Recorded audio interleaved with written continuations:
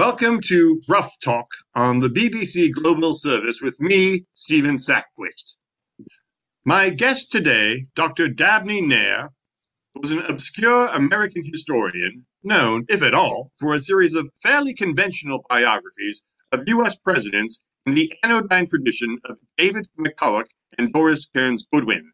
All that changed earlier this month when his latest book, Woodrow Wilson, a 20th Century Trump, debuted at number 1 on the New York Times bestseller list.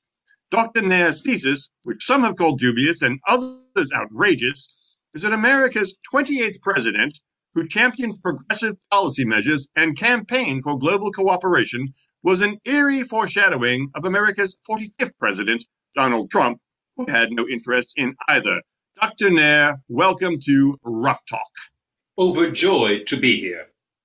Dr. Nair, why should anyone believe that your attempt to draw parallels between Woodrow Wilson and Donald Trump is anything but an attempt to capitalize on the publishing industry phenomenon known as the Trump bump, wherein any book with the former president's name is an instant success? Because, Stephen, I learned while researching a biography of Wilson that there were areas of great concurrence between two presidents separated by a century. Both were political novices who turned their lack of experience into an asset. Both were racists who presided over an era of racial conflict and violence. Both were utter and complete failures in combating a pandemic that was killing hundreds of thousands of Americans. Hang on, Dr. Nair, sorry to interrupt, but you are comparing a lifelong academic, a man with a PhD, with someone who has never learned the rules of capitalization. They both tried to govern the United States while brain damaged. Fair point.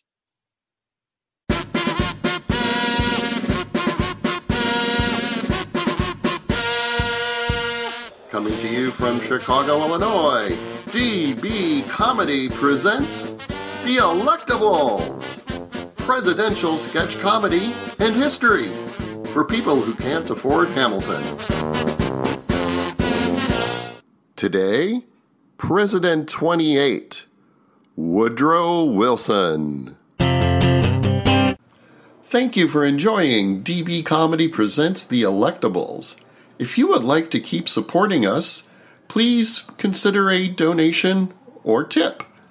Go to fracturedatlas.org, the nonprofit fiscal sponsor of DB Comedy Presents The Electables, and leave us a gift. Your donation is tax deductible to the fullest extent allowed by law and will be used to keep us on the air and in the algorithms. Thank you. Hello, DB Comedy fans. Yes, we are back with one back and kind of loaded for bear. This Woodrow Wilson has drawn some attention and drawn some derision. Yeah. So let us... So much different than what I was told in high school about him. Right? Yeah. Oh, yeah. Who are we, Joe? Who are we first? Mm-hmm. Well, as you heard... Very existential. Who are we? Why are we here? And what are we eating? But we'll do that. Well, you heard me. I'm Joe, and Paul called me Joe, and that was me calling Paul Paul. Right, Paul?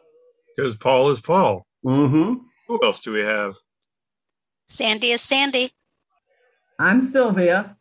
And I remain Patrick. Yes. And we have an Americanist. Oh, I just took a big bite of food. So Don't just say food, Chelsea. This is from Bon Appetit. It is, quote, a giant, freaky, joyful pot of greens to redeem my butter-drenched soul. And that was our first installment of Chelsea's Food Club. This time we're doing food too. We are not sponsored by Bon Appetit, but we might. Who are we talking about tonight, Joe? Tonight we are talking about Woodrow Wilson, who, first thing I learned is his actual birth name is Thomas Woodrow Wilson, but for whatever reason, Woodrow sounded more him, I guess. I think he took a good look at himself and decided that Thomas was not boring enough. He was Tommy while he was young, and then he decided, I guess maybe once he was a Princeton man, it became Woodrow, had more gravitas. Yeah, Woodrow, he was very close to his mother, and Woodrow was her maiden name. Mm. So it served many a purpose. He grew up the son of a Presbyterian minister who also served as a chaplain for the Confederate Army. Shocking. Unbelievable. Southerner all- who had Confederate leanings. I am shocked. This is all so on brand. And yeah, he'd always been fascinated by politics. He was apparently the star of the family, spoiled absolutely rotten. The biographer whom I just read says his younger brother Joseph, also known as Josie, was like, was the beta. He was the cheaper version. This family is terrible with names. He was Without a doubt. the neighborhood, a raw flame of live wire. But amusingly, He prayed like a Roman. amusingly about his earlier political career, It looked like Wilson at first was studying to be an attorney, and I believe he became an attorney. But and he hated it because he just does not like the Constitution. Yeah, he was a very active debater at the University of Virginia and Johns Hopkins, and that apparently whetted his appetite, but his love was political history. And Very much so. One of the things I was curious about with Wilson, being our only president with a PhD in American history and being an academic, I thought, I wonder what his thesis was. Well, lo and behold, his thesis... Audience, I wish you could see Chelsea's excited face as she's waiting for this news. Yes. So Wilson's thesis was called, are you ready for it? Congressional Government, a Study in American Politics. Just as boring as I could have hoped. Yep. But it was, however, a huge success. Because he made some good money on that book. He did. What was his thesis? Mm-hmm. Basically that, he kind of would have preferred Congress to be more in line with British Parliament. Because that would have gone... parliamentary system. Yep. Shocking. Yes, because what he wanted was a stronger presidency. And that was the thrust of his argument. And I gather that was sort of what piqued people's interest in him as a politician, to say nothing of that chronic academic thing of, well, I don't want to just be a theoretician. I want to actually do something, or at least some do. But I still just can't understand how you would sell such a hoity-toity to the public. The Progressive era was in part a reaction against machine politics, or what we come to know as machine politics. He owed nothing to the machine, and his grand achievements as governor in the 2 years he was governor of New Jersey was not kowtowing to the political machine present in New Jersey and establishing a utility board. Also, New Jersey only really has one thing to be proud of, and it's Princeton. So, and Springsteen. Come at me, and Springsteen, New Jersey. Yeah, and Bon Jovi, damn it. And the boss. I'm sure Springsteen was singing "Born to Run" in the time of Woodrow. He smashed the election in 1910 to become governor of New Jersey. But then in the 1912 election, the Republicans gained control of the House, and he basically had to spend the rest of his tenure vetoing bills. Well, he's been elected president, really so upset.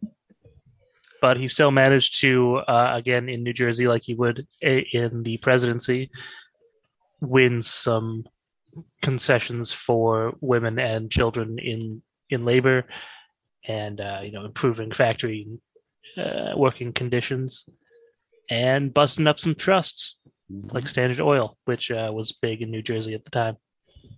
The things for which we'd remember him, if indeed we did remember him, would be the Federal Reserve Board implementing an 8-hour workday for railroad employees and banning child labor. These are progressive early 20th century progressive agenda, we have to qualify it, but he was a progressive. He believed in treating workers fairly, treating white Christian workers fairly. Let's be honest about that as well. And he pursued that agenda fairly successfully. He was a great legislative president, at least in his first term.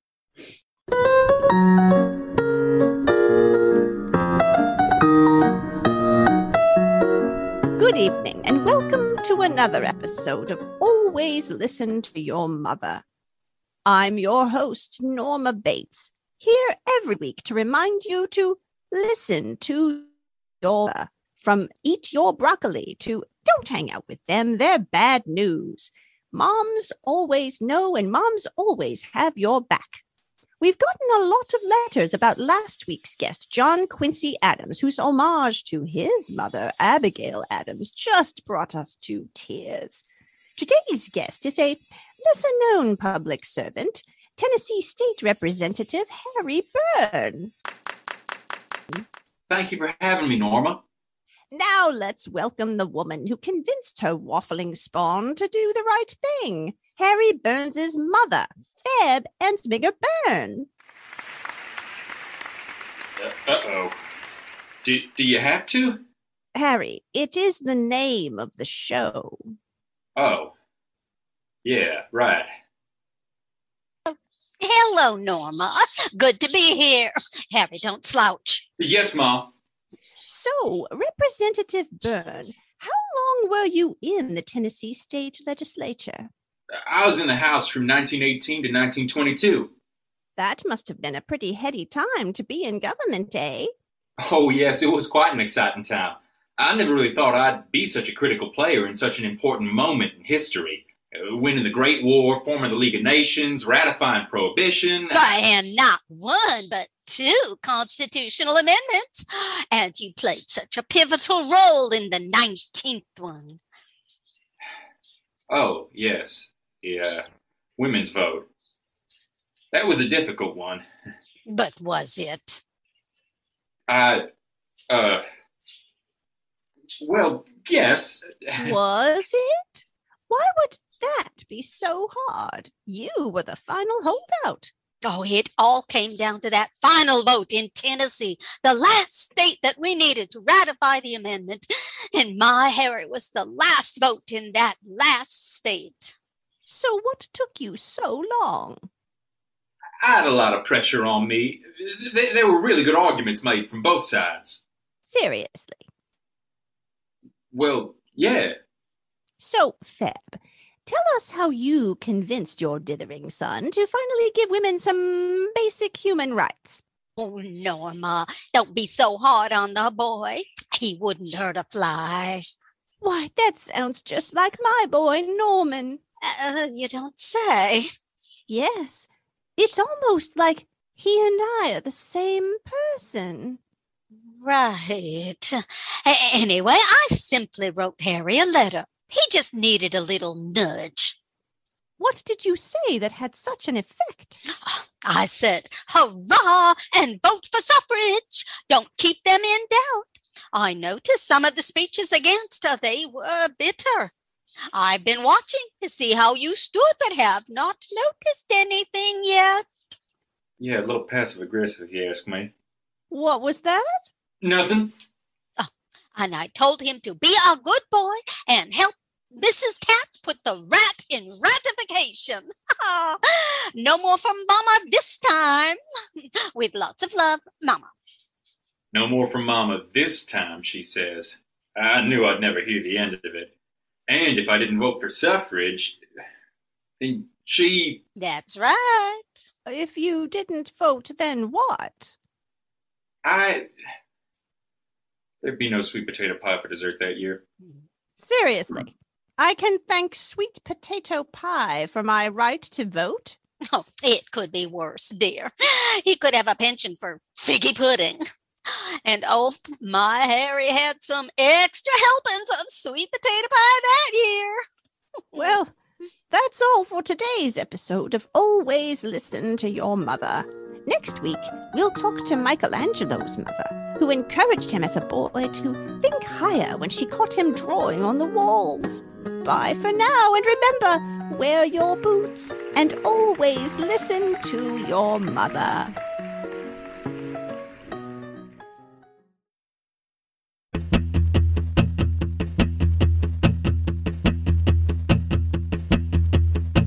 We have another guest. Oh.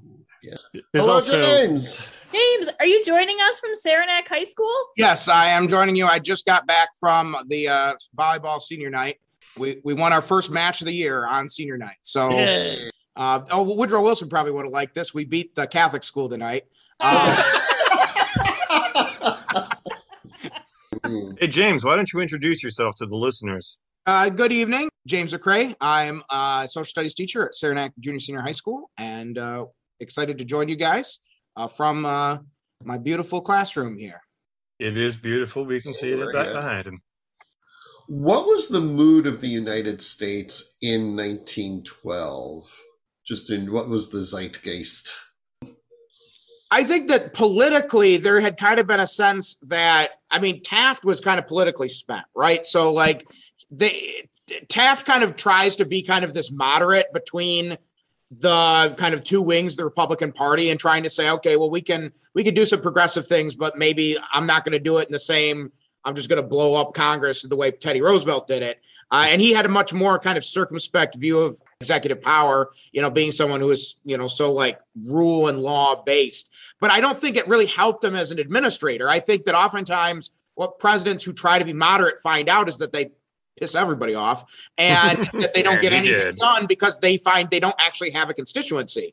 They try to go to people who they think are their friends. Their friends are like, well, you just sold us down the river to the other side. And then they go to the other side and they're like, we still don't like you. Even if you gave us a bone, we want all this other stuff. And so he never really found that he had a constituency. And so I think the Taft years were just kind of, people kind of were spinning their gears, and, the progressive part of the Republican Party was mad at him. The conservatives didn't particularly like him, but they figured they had to stick with him because he was the only guy they had. So when we're talking about in 1912, the split of the Republican Party, in some ways, I think that Teddy Roosevelt probably causes it, but he's not the split. He's kind of an emblem of the split that's already happened. And I think that Taft, it would have been interesting to see if Roosevelt hadn't run in 1912, because I think Taft probably would have held on. Just there was enough kind of Republican favoritism in terms of how people were voting and how the Electoral College worked in that time. But he was not in a politically strong position. And I think that you guys are right in saying that enough progressives who perhaps were kind of more in kind of Wilson's, populist progressivism vein were willing to jump ship and say, okay, well, let's give this guy a shot and see what he can do. As far as what the zeitgeist was at this turn of the century time, I think when we've been talking about those end of the 19th century presidents and about how America was really at a modern economic inflection point, right? There's this huge disparity between haves and have-nots at the turn of the century, mostly caused by the rise of the growth of cities and the rise of industrialism. And then I think once you hit the beginning of the 20th century, that doesn't necessarily, those economic disparities don't necessarily go away.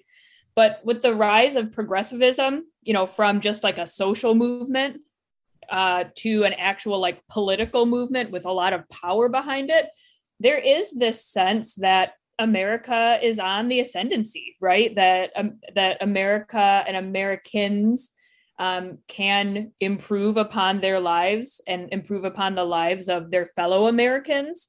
And maybe in this social Darwinist, kind of sense, but also I know, right? I didn't want to say it, but wow. Yep. Hey, social we'll Darwinism was very get popular there at the turn of the century. We'll get there talking about Wilson. It was. It was as popular as spiritualism was a few years earlier. Right. But this idea that you can, by providing a good education, a safe environment, and a safe and efficient workplace, that you can create a better people and you can create a better America. I think that's very much the sense. The sense I'm getting of the zeitgeist is that there was a desire for change in 1912. Something was in the wind. I don't know that it was a desire for change. I think Americans were heady on the fact that change had already come, right? Like I think the transition from progressivism, social movement, to progressivism, political movement, like it really makes average Americans like hungry for progress, right? For continued improvements on their daily lives. So I don't know that I actually don't think that it's that they want change. I think they're like, yes, okay, more of this change now. Is there a difference between change and reform? Ooh, I think so. Yes, I think reform is change politically and change is change.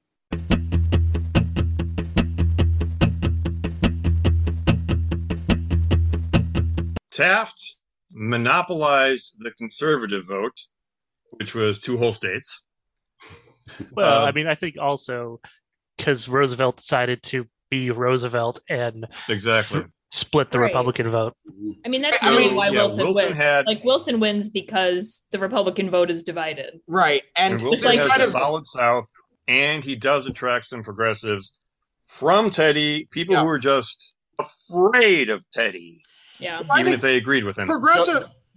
Yeah, I mean, ultimately, Wilson got 42% of the popular vote in 1912. And he didn't do much better in 1916. I mean, it's not guaranteed that all of the people who voted for Roosevelt would have voted for Taft, but it probably would have been a much closer election. Chicago is, after all, where William Jennings Bryan launched his political career.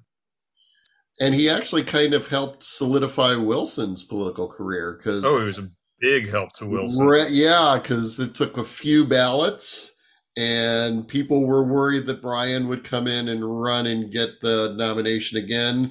And at some point he said, no, this Wilson guy, he'll seem to work. Maybe 3 times running for president and losing is enough for one man.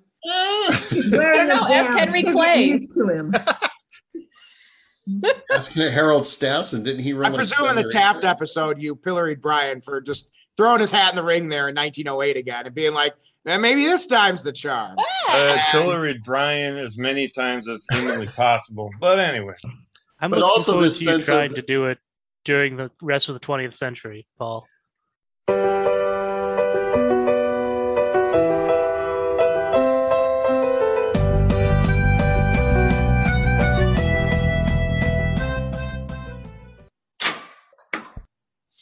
I would never have chosen those curtains. Why, if it isn't my old friend, William Jennings Bryan. Why don't you come in and sit down? If you insist, Mr. Wilson, but I need to correct your use of the term old friend. Good heavens, Will, I thought we enjoyed cordial relations despite our differences. Have I offended you? Not at all, but I am in no sense of the term an old friend. I'm 4 years younger than you, and we've only known each other since 1912. Yes, I suppose you're right. Anyway, my dear Will, I summoned you here from Foggy Bottom. Why are you snickering? Goodness, Will, don't you find that name just a little bit comical? I see nothing amusing about mist and low-lying swampland. Yes, I suppose there isn't. Anyway, Will, I must confess I wasn't overjoyed when I read in the newspapers that you disagreed with my demand for reparations from Germany. I don't see why you shouldn't have been overjoyed. You were wrong, and I was right, and I corrected you.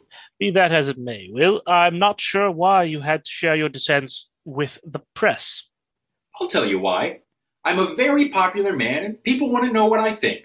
I ran for president 3 times. Indeed you did, Will, but you did lose all 3 times. Exactly. The Democratic Party loves me so much that it nominated me even when I was doomed to fail. That's one way of looking at it, certainly.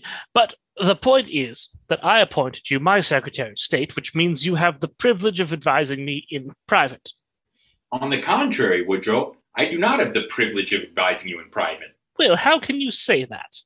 With my mouth. Ugh. And I have the responsibility of advising you, not the privilege.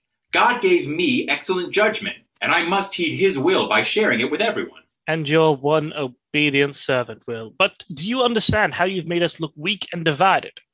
Here I am, demanding that the Kaiser compensate the U.S. for its crimes, and there you are saying we should negotiate.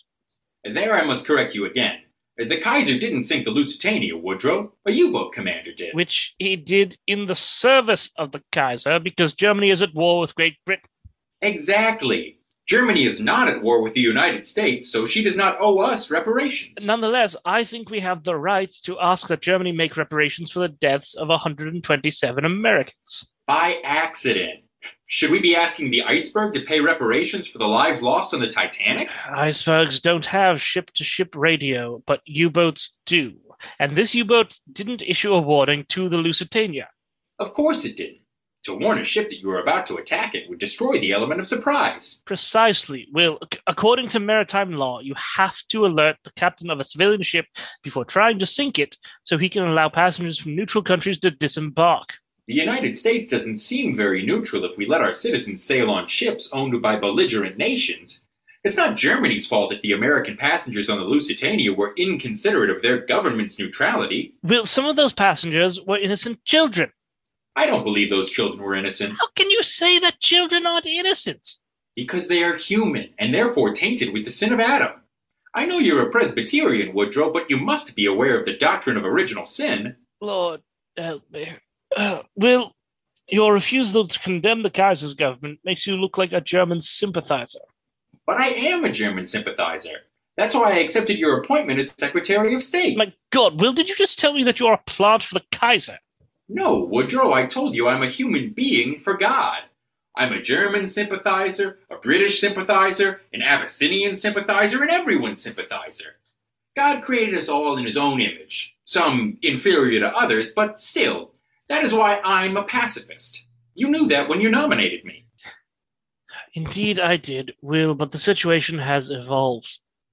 What does evolved mean? Look it up. Will, eager as I am to keep us out of the war, at least until after I'm re-elected, it's important that we look ready to resort to military force if necessary. But Woodrow, military force is never necessary. That's the signal you sent to the world by making me Secretary of State. Germany, France, Britain, you can have your warships and your cannons and your poison gas. We here in America believe in talking to each other, not killing each other. Through me, Woodrow, you told the world that America values words more than it does actions. Oh, enough of this. Will, I expect your letter of resignation on my desk tomorrow. If you insist, but once you receive it, what will you do? What do you think I'll do, Will? I'll accept it. Thank you for that. And then what happens? You'll have to find another job. Are you firing me? Well, I'd hoped not to put it that way, but yes, Will, I am firing you. Much as I appreciate your support, I suppose your departure will be a comfort to foreign ministers who are tired of drinking grape juice at diplomatic affairs. Why? Don't they like grape juice? Well, they prefer it fermented. But wouldn't it be an even greater insult to serve them juice from such old bottles? Goodbye, Will. Okay, since I always take it on myself to ask a really provocative question, I'll do it again. Who is the worst pandemic president? Woodrow Wilson or Donald Trump? Ooh, coin toss. Or possibly George Washington, if we count that smallpox thing in the early the part. smallpox. Yeah. When we had Gerald Ford, swine flu under Carter. I was going to say Gerald Ford and swine flu. Gerald, okay. Yes. Smallpox long preceded the Washington administration and long survived it, whereas the 1918 quote finish close quote flu was entirely during. I guess there, maybe some of it trailed into the early Harding administration. But was Wilson even able to respond to it? Bum, bum, bum. We'll never know because he did absolutely nothing. But you, our audience, could know if you go back and listen to our first special episode, Democracy Pandemic. What was that episode called, Joe? Pandemic Democracy, a sketch comedy about presidents and pandemics. That's right. Now, is it true that he had the country pretty much under martial law? He delegated the functions of censorship, not to his son-in-law, but to another member of his cabinet. I believe it was his attorney general. He had a director of propaganda. And I do believe he had talk of the Spanish flu silenced. Well, that's interesting because when those of us who were in school prior to, I guess, the last 15, 20 years or so, we kind of looked at Woodrow Wilson in, I would say, somewhat positive terms. Glowing. Yeah, positive, glowing terms. He wanted to not be in World War I, but we did, and we won. He wanted the League of Nations, which was certainly wonderful, but it didn't happen. He seemed to have some sort of tragic ending of some sort, and ended up, but left with really good approval ratings and the right to vote for women, and nary a mention, actually, as far as I can remember, of the Spanish flu, and that it even happened during his watch, or if it did, well, what could he have possibly done about it? We've talked about other presidents that the hagiography has kind of been clawed away in recent history, so I suppose that's the yin-yang of today's episode, of how this glistening reputation versus the seamy underbelly of some of the things that he actually did. And so as we go through all of that, since this is something that we sort of do anyway, how did the hagiography get created, and how have we been able to claw it away? I was going to say, couldn't you ask that about just about any president that we've had? I know with Jefferson, he had many, many supporters, sycophants, acolytes, and I say this as a Virginia-born person, who were so willing to keep the mythology of Jefferson alive. And it wasn't within the last 20, 25 years that it became a little more evident that he wasn't as saintly and didn't necessarily walk on water. The propaganda that, again, I got when I was in high school. And really, I think you can safely say Hoover never had a reassessment of his legacy, mostly because no one ever really thought he was that great, except for Alice Roosevelt. Patrick, you just don't know enough neocons. They love him. But it's thank God, Sylvia, for that. I do think, right, I think that's exactly the kind of argument that I was trying to make, right, about the changing historiography, right? Wilson is held up as this paragon of American liberalism because he's needed as that figure during the Roosevelt administration. He's needed as like oh, look, what we're doing is not so new. This guy also did the things, right? Like, and really the only template that they could go to, unless you want to go back to like Lincoln. Yeah. Right. I mean, and that still wasn't necessarily a template that even in 1930s, a Democrat wants to point to. Yeah. Yeah.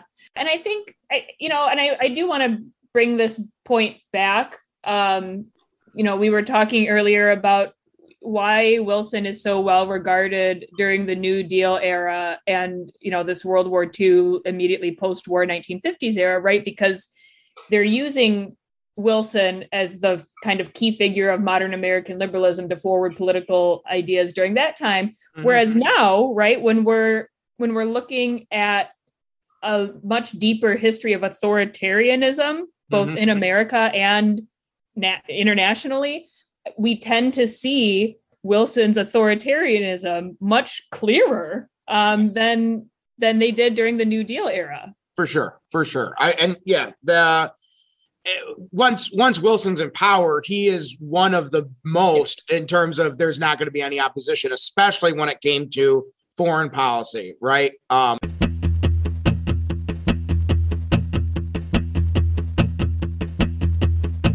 One of the reasons we can assess Wilson and hold him up is that we've been talking about stuff that he did and almost nothing about him as a personality and a person. which makes it easy to build him up because, hey, you know. Right. Oh, and there's so many things you can give Wilson credit for that he probably wasn't necessarily totally on board with. Mm-hmm. Like the, women's voting happened under his watch, but was he out there with the suffragettes? No, not really. And even the Federal Reserve System, I don't know that he really understood it from an economist standpoint, but it happened under his watch. So he gets some credit for it. The tariff reduction bill was something that, he was in favor of, but there were also lots of other progressives, including Republicans, who were in favor of reducing tariffs. So there's, he wasn't necessarily out in front on any of this stuff, but he does get some credit for it. And it's not like he's a really magnetic communicator like Teddy Roosevelt clearly was. Again, as a speech teacher, I assign people to find speeches before 1920, and there are literally Woodrow Wilson speeches where one paragraph goes goes down half a page, and it's one sentence. The man wrote speeches like he was an academic, and the Faulkner of the U.S. presidency. Pardon me? The Faulkner of the U.S. presidency. Oh God! At least Faulkner had a sense of absurdism, and grotesquerie. I mean, was Wilson I think also the person who decided to give the State of the Union in person, permanently at that point. Yes, he was the first. Well, and I'm sure they loved that. The most long-winded, abstract speaker in the history of the U.S. presidency. He's the guy who's going to come to Congress and deliver it in person. Oh God! Yeah, first live State of the Union, first press conference. Yep. And first motion picture to be shown in the White House. And that motion picture was Birth of a Nation. Well, they quoted his book at the beginning of the movie. So I feel like they were just kind of courting him at that point.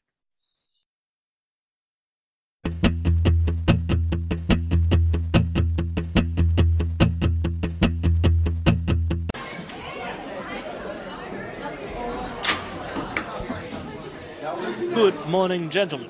Good morning, Mr. President. Well, what's the scoop, sir? Yeah, bringing all of the major reporters to your office sure seems like a big deal. I have assembled all of you from the press here so that rather than talk to you individually, I shall answer your questions by conferencing the great reporters of this nation's newspapers together. A conference? Seems rather inefficient to me. On the contrary, having all of you in one place is maximum efficiency.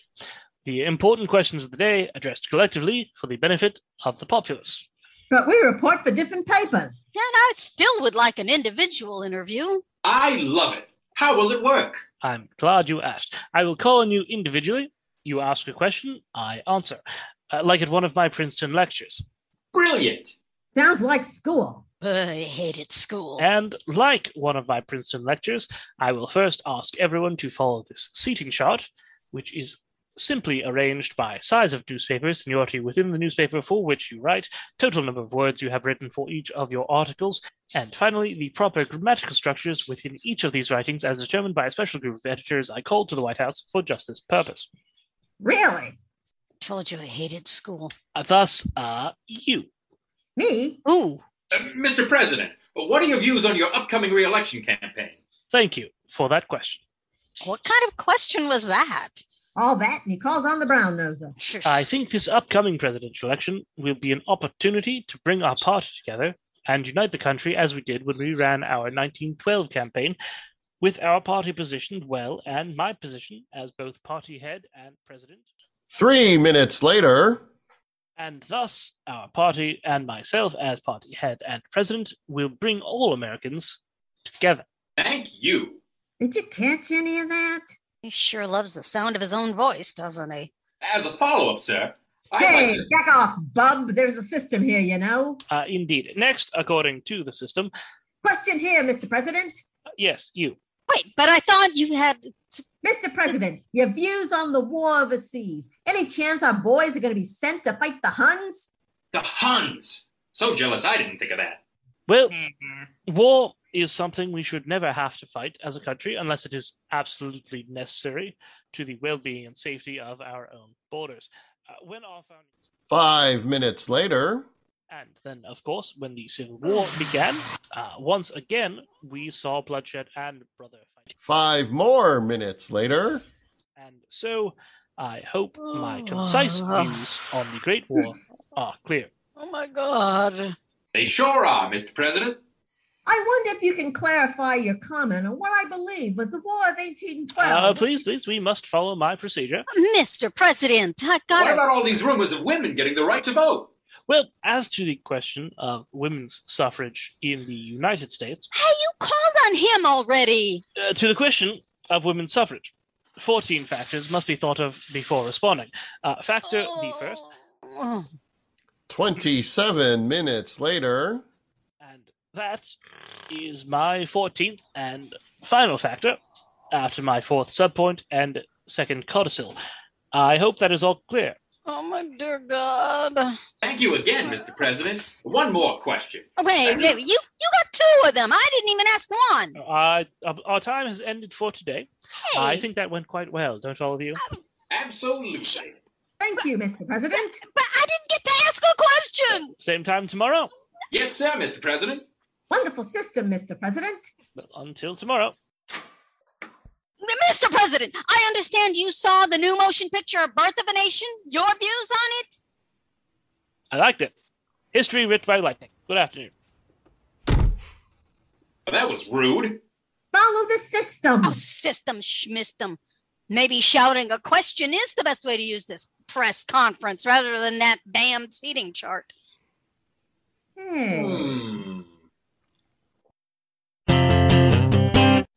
I can't believe I'm about to say this, but if, he had dropped dead in 1915, as opposed to, his first wife, Ellen, who left, shuffled off this mortal coil in 1914, he would be remembered as a pretty damn good president. So all of this happens and we head towards 2016, towards 1916. And of course, while all of this is happening in the United States, they probably have a little bit of superiority given what they're seeing happening over in the other side of the world in Europe. Which is saving America's economic hash because they're buying weapons from us. Oh God, yeah. Oh, yeah. Weapons, food, clothing. Well, and we were loaning them money. I have a couple of independent study students who are working on they were working on the causes of World War I, and now they're looking at I'm really having them focus on like the popular reactions to World War I by like soldiers and people who were involved in it. But anyways, when I was like, we're talking about, okay, so why did the United States end up joining the war? And I'm like, look at the incentives the United States has. They loaned a lot more money to Britain and France than they loaned to Germany and Austria-Hungary. Defeated nations don't repay their debts. Yeah. Guess who needs to repay? Yeah. So are you stop their investment? It wasn't just the sinking of the Lusitania, because that's what I learned in high school. That happened 2 years before we joined the war. Like, if that was the thing, it would have been the thing at the time in 1915. We did not even break off diplomatic relations with Germany after the sinking of the Lusitania. I just feel like that GIF where you say, and I whoop. Oh God, yeah. This is blowing my mind. No, it all comes down to wiping out my high school education. I'm willing to condemn Woodrow Wilson as a hypocrite, for many reasons, but the biggest reason was always that he ran in 1916 saying he kept us out of war, and less than a month into his second term, he's asking Congress to declare war. That's bad, but supposedly part of, one of the basis for that statement is not just that he kept us out of war in Europe, he kept us out of war with Mexico. Well, Paul, he didn't run on he's going to keep us out of war. True. It's all past. Very much a past tense. Yes. I kept you out. I didn't say I would never put out of you war. Tomorrow, who knows? The training for because tomorrow belongs. The that just doesn't fit on a poster. General Blackjack Pershing to lead American forces in World War I was trying and failing to capture Pancho Villa. Oh God, that's right. After his after some incursions by Mexican rebels. I forget if they were Pancho Villa represented the constitutionalists. I just know he was out of power, and there was a guy named Carranza, president of Mexico, whom Pancho Villa. So we actually sent troops into Mexico, but it still wasn't a war. Yep. Well, that never happened. After Pancho Villa, they didn't catch him, but still wasn't a war. And Wilson looks at Pershing and says, well, you did that okay. Why don't you go try that in Europe? Mission accomplished. And in trouble with the Mexican border, it was never a problem again. Well played, James. Mission accomplished. I'm sure Pershing was at least in Europe, they don't run away as much. Yeah. For some reason, It's desert over there. So that line hasn't moved in years. With his strong encouragement, a Sedition Act, which allowed the U.S. government to suppress anything they found objectionable. Oh, gosh, yeah. I mean, the Sedition Act, but it's not just about the Spanish flu, right? Like, it's about larger anti-war, being openly German. Yeah, exactly. Right. Like being openly socialist. Lots and lots of the wobblies, the world, workers of the world, yes. The WW. They were rounded up en masse, and about 100 of them were sentenced to prison in Chicago. And Emma Goldman was deported under that law.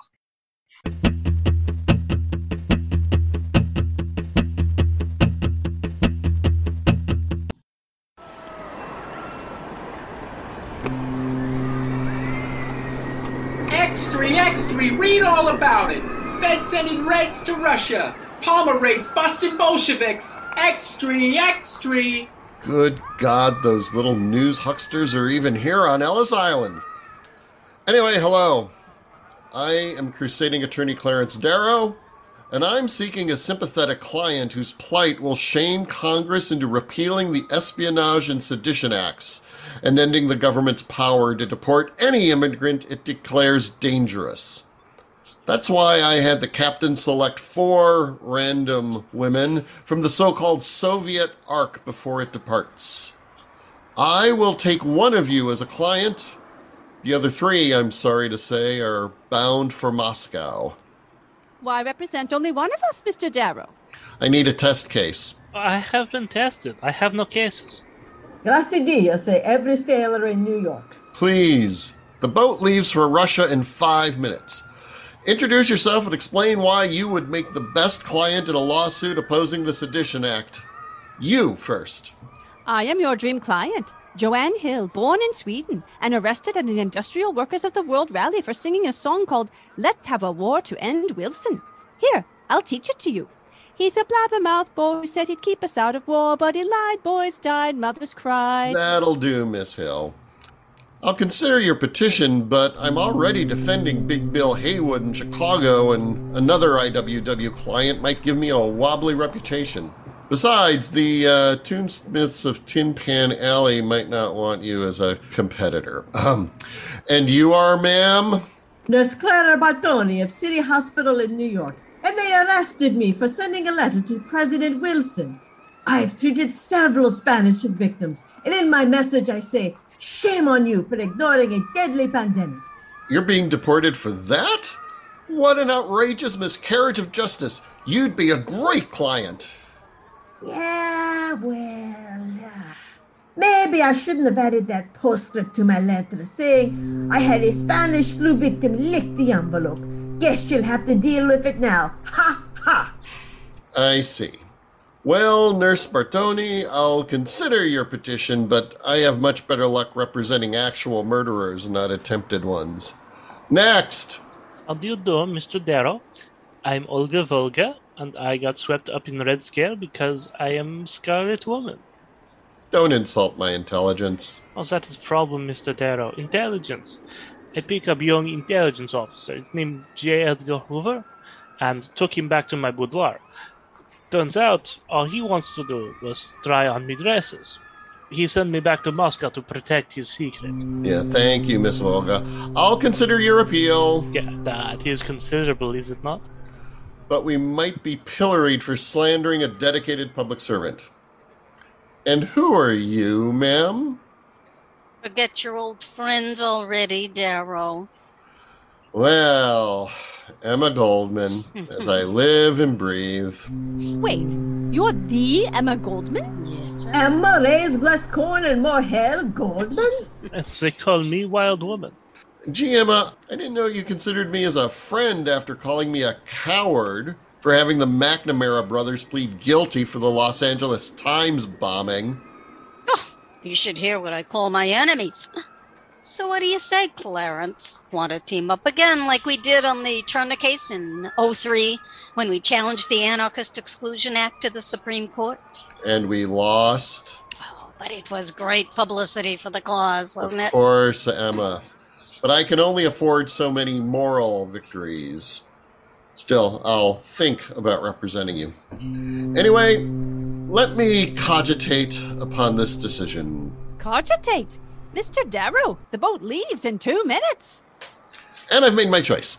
Didn't say it would take long. Anyway, my client is going to be... Extra, read all about it. Prohibition, law of the land. Sale of alcohol illegal in America. Extra. Oh, I swear, newsy is short for nuisance. Anyway, before we were so rudely interrupted, I was saying that I'm going to represent... Not me. If they're shutting down the beer halls, working men can't get wobbly enough to become wobblies. Not me either. When I convince man to buy me drink, I want vodka, not Pepsi Cola.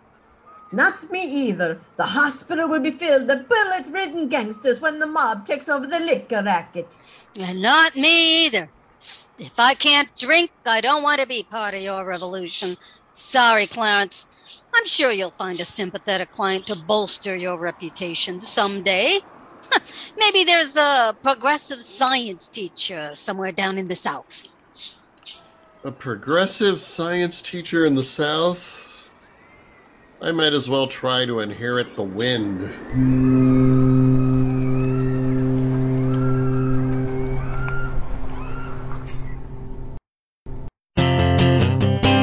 Well, let's talk about you talked about sickness, and that might be a good way to start to wrap the episode up a little bit, because sickness plays a huge part in a couple big ways with the end of the Wilson administration, both with what happens to Kim and, of course, with the Spanish flu, which we've talked about. And it really does. One of the things that struck me when we did the pandemic episode, which everybody should listen to, those of you listening to this episode, was how in a lot of ways, the Spanish flu was really erased in so many ways from American history, other than it happened.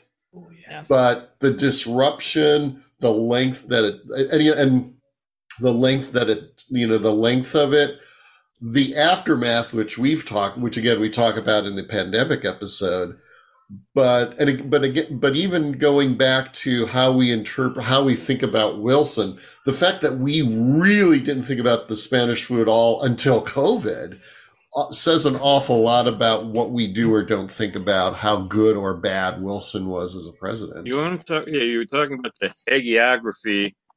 Wilson caught the Spanish flu. I don't think that's in dispute anymore. He caught it while he was spending 6 months letting the country go to hell while he was in Paris, negotiating a flawed peace in which he sacrificed his principles for the League of Nations. Okay, I set that one up. We'll set that one on the tee, but it's indisputable that, he contracted the Spanish flu. It weakened his constitution. He had been predisposed to strokes and other types of ischemia during most of his life. He'd actually had a couple previously. Now, we're historian people. Are you taught that Wilson contracted the Spanish flu? You're nodding. I don't remember that specifically. I mean, obviously it overlaps with his presidency, but I guess I'm not really familiar with. I don't really know that there was a whole lot of federal level mitigation efforts. I know that there's a lot of local and state level mitigation efforts, but again, a lot of those things I've only really found out about since COVID, when we started to kind of dig into the history of this. Honestly, and this is the last question on my Unit 3 study guide has to do with it. And it's what event caused the deaths of millions of Americans? in 1919 to 1921? And the answer is the Spanish flu. And that was all I taught about it. It's like, this happened. It was bad. We're moving on. And, that's probably, not to my credit, because this clearly was something that was more rending than we really kind of thought about. It just, like you said, it had kind of drifted away from public consciousness until we found ourselves in another pandemic. Yeah, I believe it was in March of 1919 when he was in France, when he suffered that bout of influenza, when he was, trying to work with Clemenceau, I think it was Lloyd George, and the Italian major Orlando. Italian diplomat. What'd you say? Orlando. Yeah. Vittorino. Mm-hmm. Vittorino. So he had a little trouble holding this coalition together and blocking the punitive measures that all of them wanted to inflict upon Germany, because he was too busy puking his guts out from the flu that he refused to recognize while president of the United States. I mean, luckily there weren't any negative effects to the punitive measures taken against Germany, right? Oh no, they Certainly just not. a little bit of We inflation, never had to but worry about Germany again. Yeah. And then, what was- then the United States, in part because, again, the hagiography of the League of Nations failure, but also because Woodrow Wilson has a debilitating stroke and probably wasn't the president for the last few months of his term. What the Wilson, in the treaty that he wanted the U.S. to sign with Germany and Austria-Hungary, whom the only other country on whom we declared war, there was an Article 10 was, if the establishment of the League of Nations, America would be either morally or legally obliged to interfere in an armed conflict at the behest of this league. That caused great, big, fat, enormous problems. It gave the Republicans a rallying cry, and it was never a problem again. That wasn't their rallying cry, but that was the thing that sunk the treaty. That's why he had to that's why there were so many reservations implemented by his biggest enemy, Henry Cabot Lodge. So that's where maybe if he had been able to make direct appeals to the American people, if he hadn't, which he was trying to do when he had the stroke. In what state did he have the stroke? Ooh. Don't say drunkenness, because that's too easy. I'm gonna look because I want to know. I think it was Colorado. I might be wrong about that. It was the air was not good for him and his recovering from the Spanish flu. Yeah, it just says the West. Well, Colorado is west, so maybe I'm right. All right. Anyway. I feel like Colorado is one of the states that we haven't blamed for anything yet on this show, so it's all Colorado's fault. Come at me, Colorado. And bring munchies because I love your weed. But anyway.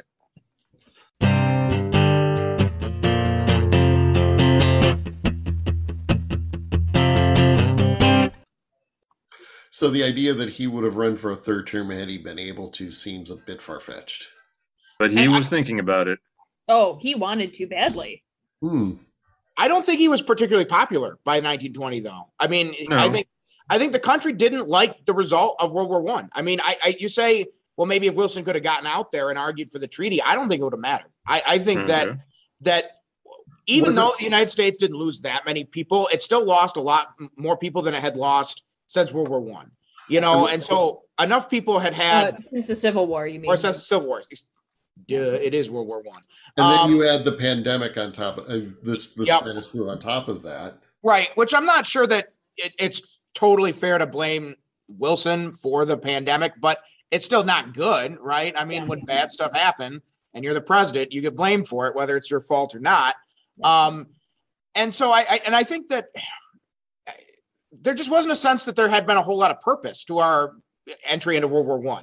Like Wilson might have been able to sell it from kind of this whole we have to make the world safe for democracy. But like, okay, 100,000 people are dead and the war is over. Great. Okay, so how is the world safe for democracy now? And especially when we've got a Red Scare in the United States being perpetrated by the Attorney General, whom Wilson, Mr. Progressivism, and Liberal had appointed. That's one of the reasons the country didn't fall apart. He delegated a lot of responsibility to his cabinet members. They're the ones who ran the economy during World War I. But he perpetrated the Red Scare. Oh, yeah. I'm going to have to know his name soon because I talked about that. Thomas R. Marshall. That was the the Thomas vice you were mixing up with James Cox. Yeah, he was pretty much an American fascist. And, by 1920, the progressives are totally disillusioned with Roosevelt, right? I mean, between Roosevelt or Wilson? Or with Wilson, because Roosevelt is dead. Yeah, Roosevelt died, Wilson's coming. Yeah. His authoritarian turn during the war, I think, soured a lot of people on him. I think people were, pissed off that he put Eugene V. Debs in jail. And so I did not pardon him. Right. Yeah. Refused. At least a lot of Midwesterners are. Maybe East Coast elites are not upset, but like Midwesterners, radical. Well, and East Coast elites weren't Democrats for the most part anyways to begin with. So, I mean, at least in his own constituency, there's not really a lot of people who are like, more Wilson. People, I think, are just give me another shot of Wilson. Right. And again, this is how I think the Treaty of Versailles represents the ultimate failure of progressivism, because fairly or not, people basically say, well, this movement didn't succeed. And people are basically willing in 1920, I think, to say, forget it. We don't want any more change. Let's just go back to normal or whatever that is. Normalcy. Right. Wasn't that Harding's return to campaign? Normalcy. Return to normalcy. Right. Oh, and correction, Paul. The Attorney General was A. Mitchell Palmer. Yeah, I was going to say Thomas Marshall. Palmer Raids. Palmer Raids. Yes. I have an Arnold Palmer with your Palmer Raids. Well, I was going to say Thomas Marshall was the vice president. That's right, and I've been talking about him, so I've just had too much coffee and my brain isn't working correctly.